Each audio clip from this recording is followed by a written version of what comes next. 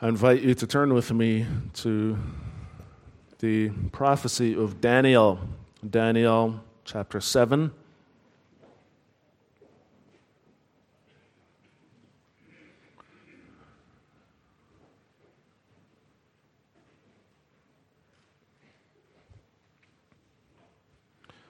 We are going to read Daniel chapter 7, the verses 1 through 14.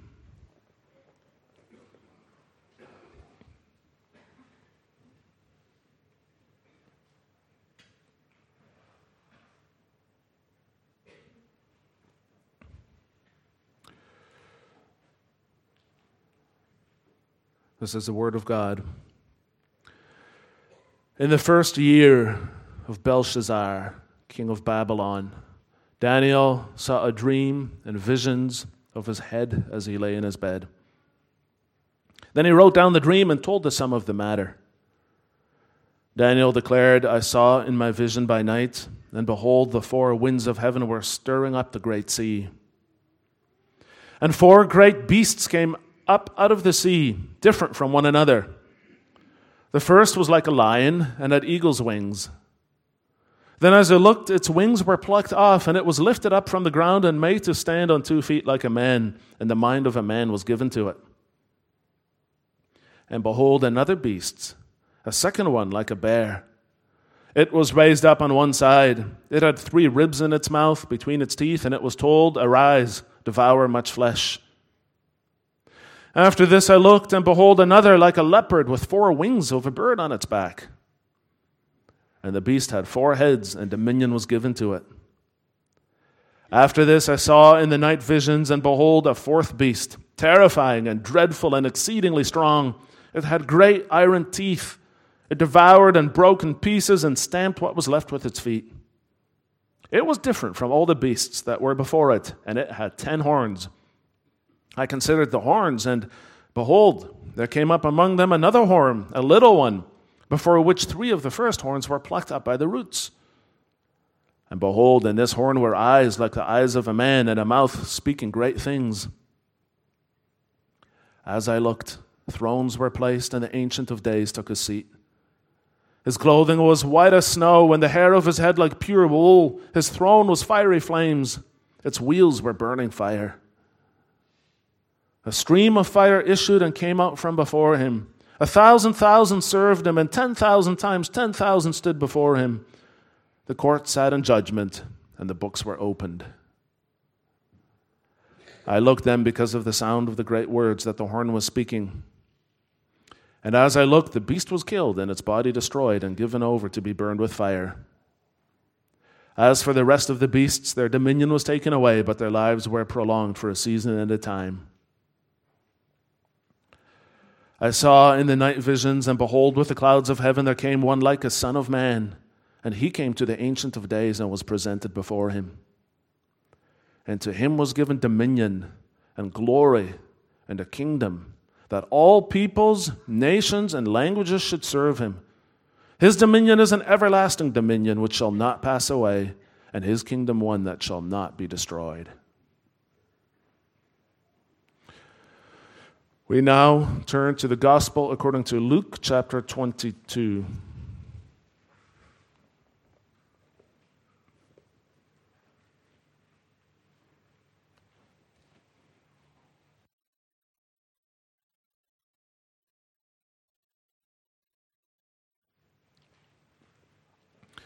Luke chapter 22. We will overlap a little bit with what we read last time. While he, that is Jesus, was still speaking, there came a crowd, and the man called Judas, one of the 12, was leading them. He drew near to Jesus to kiss him, but Jesus said to him, Judas, would you betray the Son of Man with a kiss? And when those who were around him saw what would follow, they said, Lord, shall we strike with a sword? And one of them struck the servant of the high priest and cut off his right ear. But Jesus said, no more of this. And he touched his ear and healed him. Then Jesus said to the chief priests and officers of the temple and elders who had come out against him, have you come out as against a robber with swords and clubs? When I was with you day after day in the temple, you did not lay hands on me. But this is your hour and the power of darkness." Then they seized him and led him away, bringing him into the high priest's house, and Peter was following at a distance. And when they had kindled a fire in the middle of the courtyard and sat down together, Peter sat down among them. Then a servant girl, seeing him as he sat in the light and looking closely at him, said, "This man also was with him." But he denied it, saying, "Woman, I do not know him." And a little later someone else saw him and said, "You also are one of them." But Peter said, "Man, I'm not." And after an interval of about an hour, still another insisted, saying, "Certainly this man also was with him, for he too is a Galilean." But Peter said, "Man, I don't know what you're talking about." And immediately, while he was still speaking, the rooster crowed. And the Lord turned and looked at Peter. And Peter remembered the saying of the Lord, how he had said to him, "Before the rooster crows today, you will deny me 3 times." And he went out and wept bitterly. Now the men who were holding Jesus in custody were mocking him as they beat him. They also blindfolded him and kept asking him, "Prophesy, who is it that struck you?" And they said many other things against him, blaspheming him. Now we come to our text. When the day came, the assembly of the elders of the people gathered together, both chief priests and scribes. And they led him away to the council, and they said, "If you are the Christ, tell us." But he said to them, "If I tell you, you will not believe, and if I ask you, you will not answer. But from now on, the Son of Man shall be seated at the right hand of the power of God." So they all said, "Are you the Son of God then?" And he said to them, "You say that I am." Then they said, "What further testimony do we need? We have heard it ourselves from his own lips."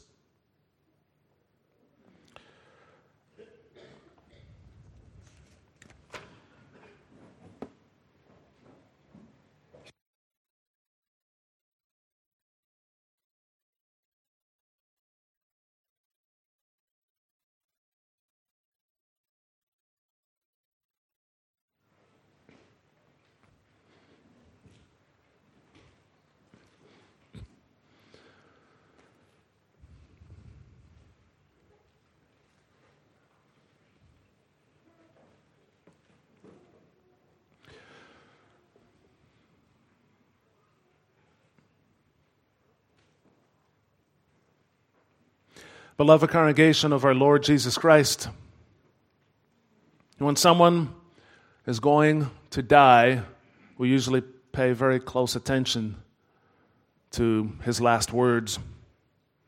You don't expect people at that stage to waste their breath. So if they say anything, it's probably going to be important. Our text this morning is the last words of Jesus to the Sanhedrin. The Sanhedrin was a religious court composed of high priests, elders, scribes, and people like that, and it was presided over by the ruling high priest. It was the highest Jewish court in the land. Jesus was brought to this court, and so what we read this morning is his last words to the Sanhedrin. It's also their last words to him. Now, what's really interesting about this text is if you compare what they said, it's clear that both Jesus and the Sanhedrin were quoting Scripture. It was the Scriptures ultimately that stood between them. The Sanhedrin stood as the officially recognized interpreters of those Scriptures, and Jesus stood as the fulfillment. Jesus presents himself as the fulfillment of these Scriptures, and the Sanhedrin understands him completely. He claims to be the Son of Man and the Son of God, and they fully confirm those claims. Ultimately, however, they reject both Christ and his claims. And even as they do so, he still extends grace to them. So what we are confronted with this morning is raw unbelief in the face of great grace. So this morning we'll consider how Jesus' accusers confirm his identity. They confirm his identity as the Son of Man, and they confirm his identity as the Son of God. Now, if you've been reading the narrative surrounding Good Friday and Easter, maybe you've done so at home the last number of weeks, you would have compared the Gospels and you would have noticed something interesting. The Gospels appear to be different. For instance, Matthew and Mark describe false witnesses who testify against him. And they also describe how the high priest tore his clothing when Jesus said that he would sit at the right hand of God. You don't find any of that in this passage. Why is that? Well, the reason is because Jesus appeared before the Jewish religious leaders multiple times. If you compare the various accounts, it becomes clear that Matthew and Mark have a more extensive description of what happened in the evening right after Jesus was arrested in Gethsemane. Verse 54 of our reading alludes to that as well. But in our text, verses 66 to 71 focuses on what happened the next morning. In the evening, Jesus had been brought to the house of the high priest and he was put under trial. But according to rabbinic law, a man could only be sentenced in the morning in an official session. It had to be official, not just a night in someone's private home. So that's why they had to have another official session with him in the morning. That's what our text describes. So what this means essentially is that in the morning court session that Luke describes was what you would call a kangaroo court. It was a sham trial.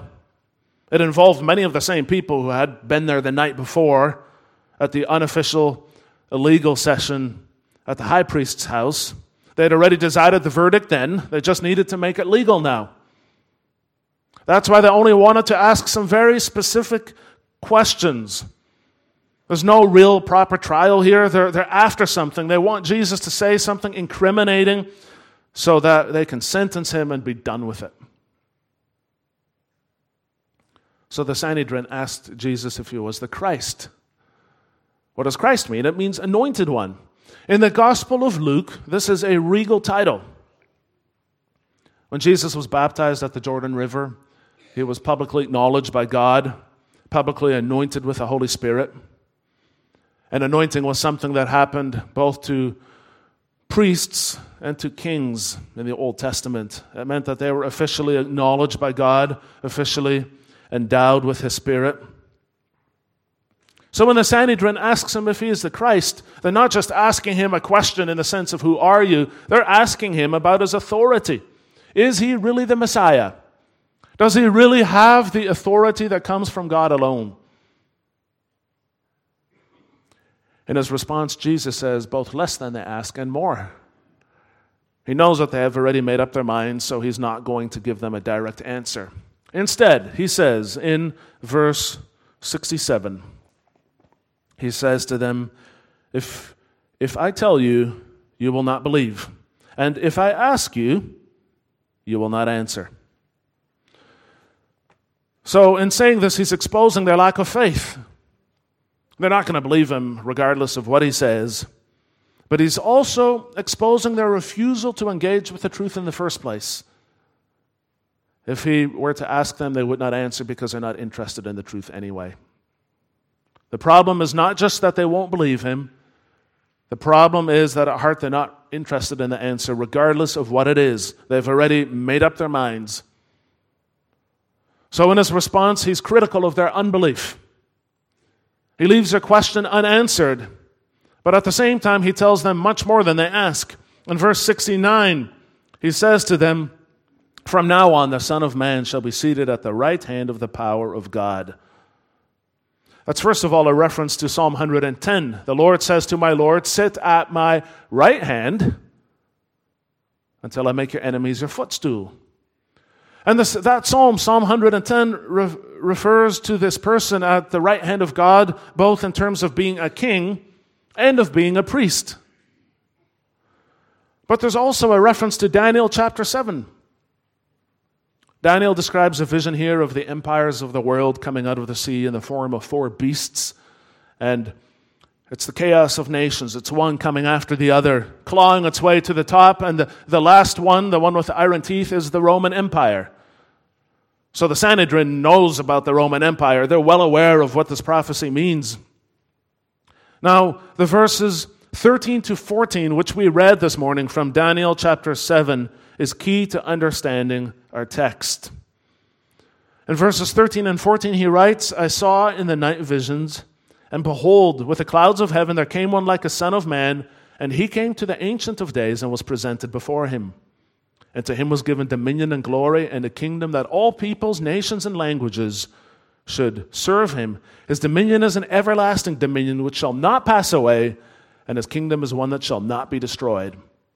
So here, one like a son of man is presented before the Ancient of Days, that's God, and he's presented to rule forever. So why does he look like a son of man? Because he is a son of man. In other words, he is truly human. But he's also God because he has the dominion of God and he receives the rule of God and the worship of God. So Daniel prophetically looked into the future and he saw Christ sitting down at the right hand of the power of God. So when we take these two texts together, Psalm 110 and Daniel chapter 7, and see how they're worked with, Daniel is saying Christ will be a priest who will serve forever, a king who will rule forever. And Jesus says that's him. Are they priests? He will surpass them all. Are they rulers? He will rule over them all. With these few words, Jesus asserts his authority over them. When he says, from now on the Son of Man shall be seated at the right hand of the power of God, he is challenging them on their own turf. And they know that. And what's more, he's taking this moment that they're in, this situation, and he's placing it in the much greater context of God's ultimate judgment over the world. Now you think about this. Try to picture the scene in your mind. The glory that he's claiming for himself by alluding to this prophecy is much greater. It totally contradicts his current situation. But it's through that situation, through his judgment by this Sanhedrin, that future vision of Daniel, that vision of the future will be fulfilled.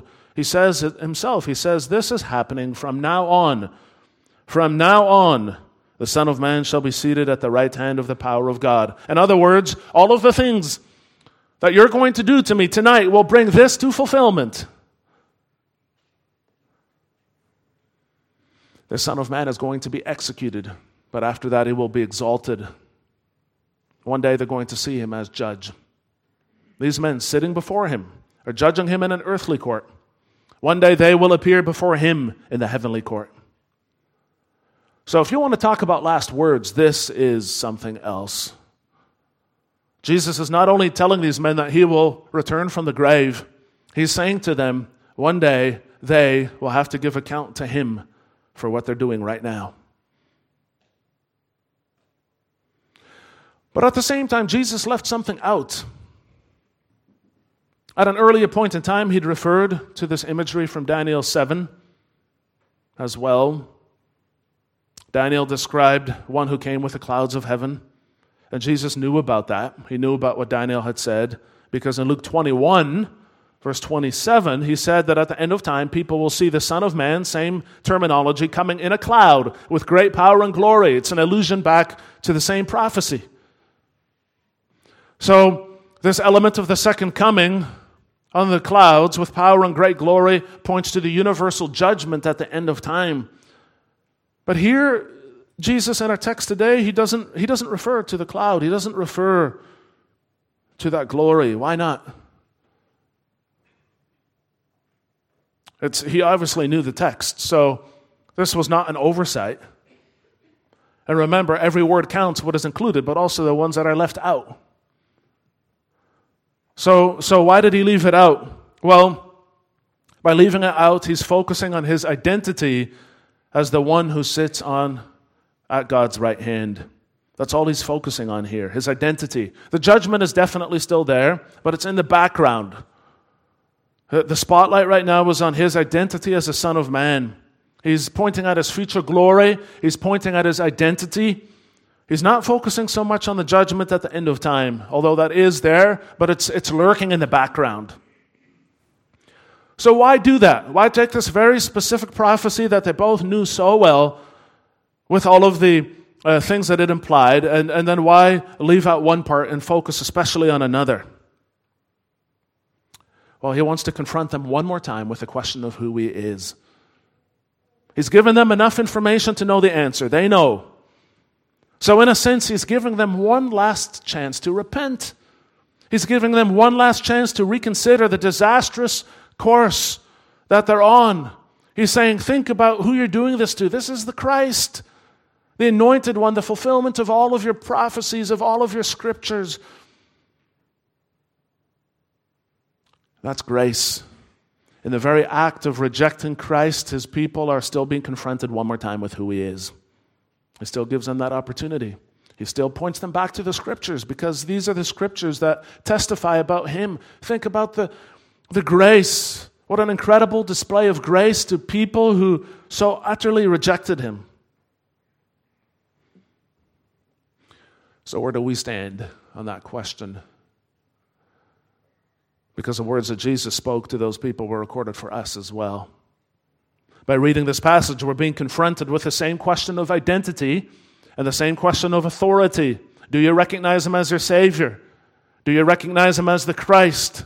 And if so, do you recognize him as your Lord as well? Is he King of your life? This is really the only question that matters in life. We might have lots of other questions about lots of other things, and they're all important in their own way, but this one is the only one that really matters. There's no way around it. Whether you ignore the question or not, whether you outright reject him or not, the question still stands. It will not go away. Who is Jesus? How are you going to respond to him? You.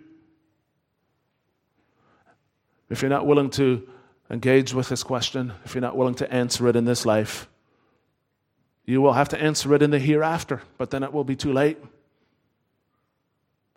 So this passage extends the very same grace to us this morning as it did to those people. This is the gospel. We're there together with the Sanhedrin being asked the same question. Do not reject his grace. So the Sanhedrin confirms his identity as the Son of Man and also as the Son of God. We're going to pay attention to that next. So how do they respond to this? Christ has pointed them back to the Scriptures, and they know their Scriptures fluently. These were people who knew their Old Testament far better than you or I did or do. They were able to quote large parts of it from memory. They knew exactly what he was saying. They know the Scriptures fluently, but that doesn't mean that they believe that it applies to them. And that's always the problem, isn't it? Knowing the Scriptures does not make you a believer. Do you realize that? Knowing the Scriptures does not make you a believer. Satan knows the Scriptures. The devil can quote chapter and verse. He did that in Matthew 4, for example, when he tempted Jesus. So knowledge is not enough. You need faith as well. And they understand what he's saying. They've got the knowledge. They even respond by quoting Scripture themselves. But do they have faith? It may not be obvious to us right away that they're quoting Scripture. It's the first time you read this, it's easy to miss what's actually going on. But compare verses 69 with verse 70. Verse 69 and 70. Look at what they say. He refers to himself as the Son of Man. From now on, the Son of Man shall be seated at the right hand of the power of God. And you would expect them to ask, so are you the Son of Man then? But they don't do that. They bring in something new into the conversation. They say, are you the Son of God? He has not used that phrase in that conversation. Why did they bring it in?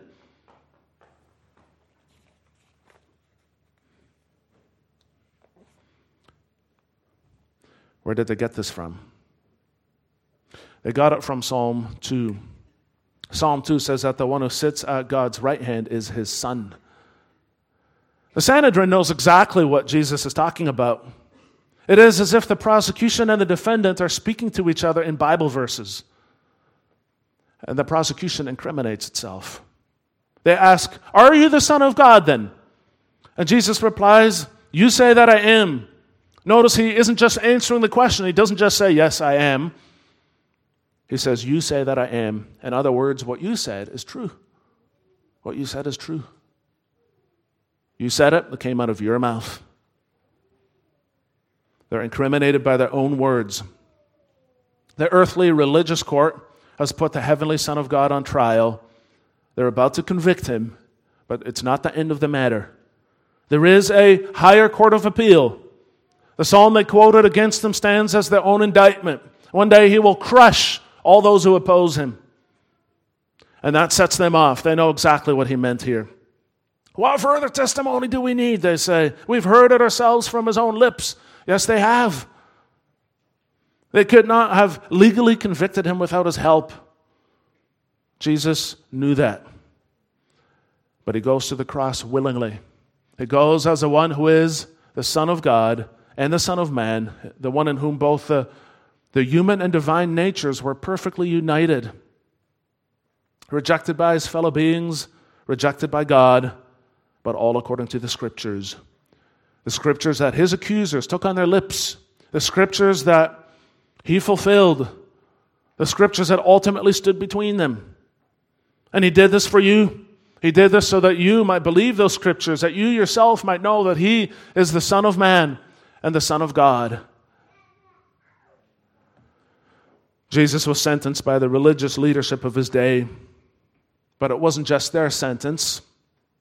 Behind their sentence stood the sentence of his Father, the one who sentenced his Son through the mouths of the priests who served in his temple.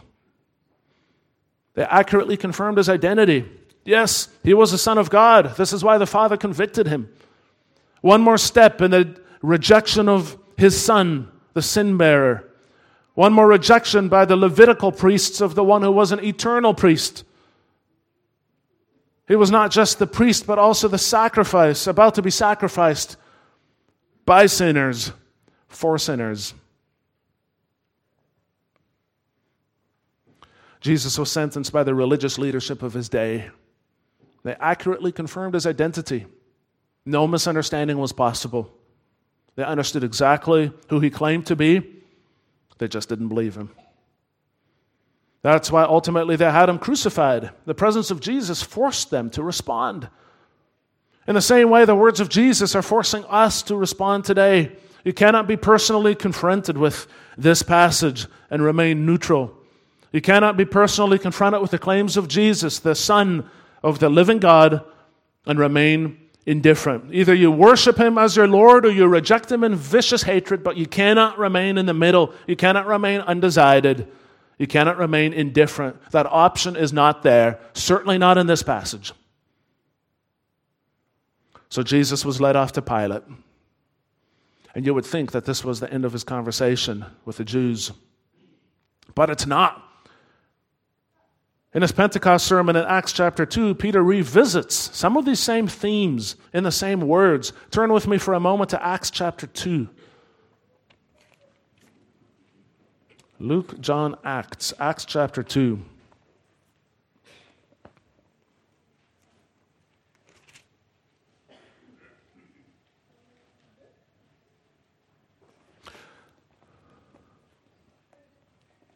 Acts chapter 2, the verses starting at verse 32.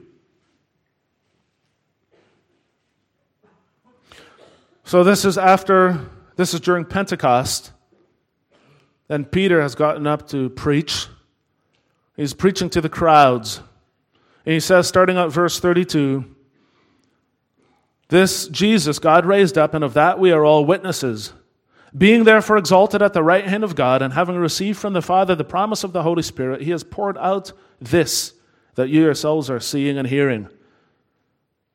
For David did not ascend into the heavens, but he himself says, the Lord said to my Lord, sit at my right hand until I make your enemies your footstool.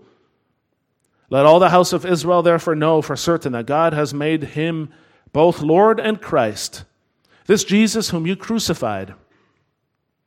So do you see what he did here?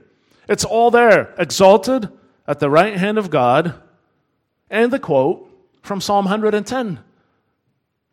That was a Jesus who crucified, he says. There's echoes here of Daniel 7. There's a quote from Psalm 110. He says, this is a Jesus that you crucified. And then at last the people are cut to the heart. Now when they heard this, verse 37, they were cut to the heart and said to Peter and the rest of the apostles, brothers, what shall we do? And look at what he says, verse 38. Peter said to them, repent and be baptized, every one of you, in the name of Jesus Christ for the forgiveness of your sins, and you will receive the gift of the Holy Spirit.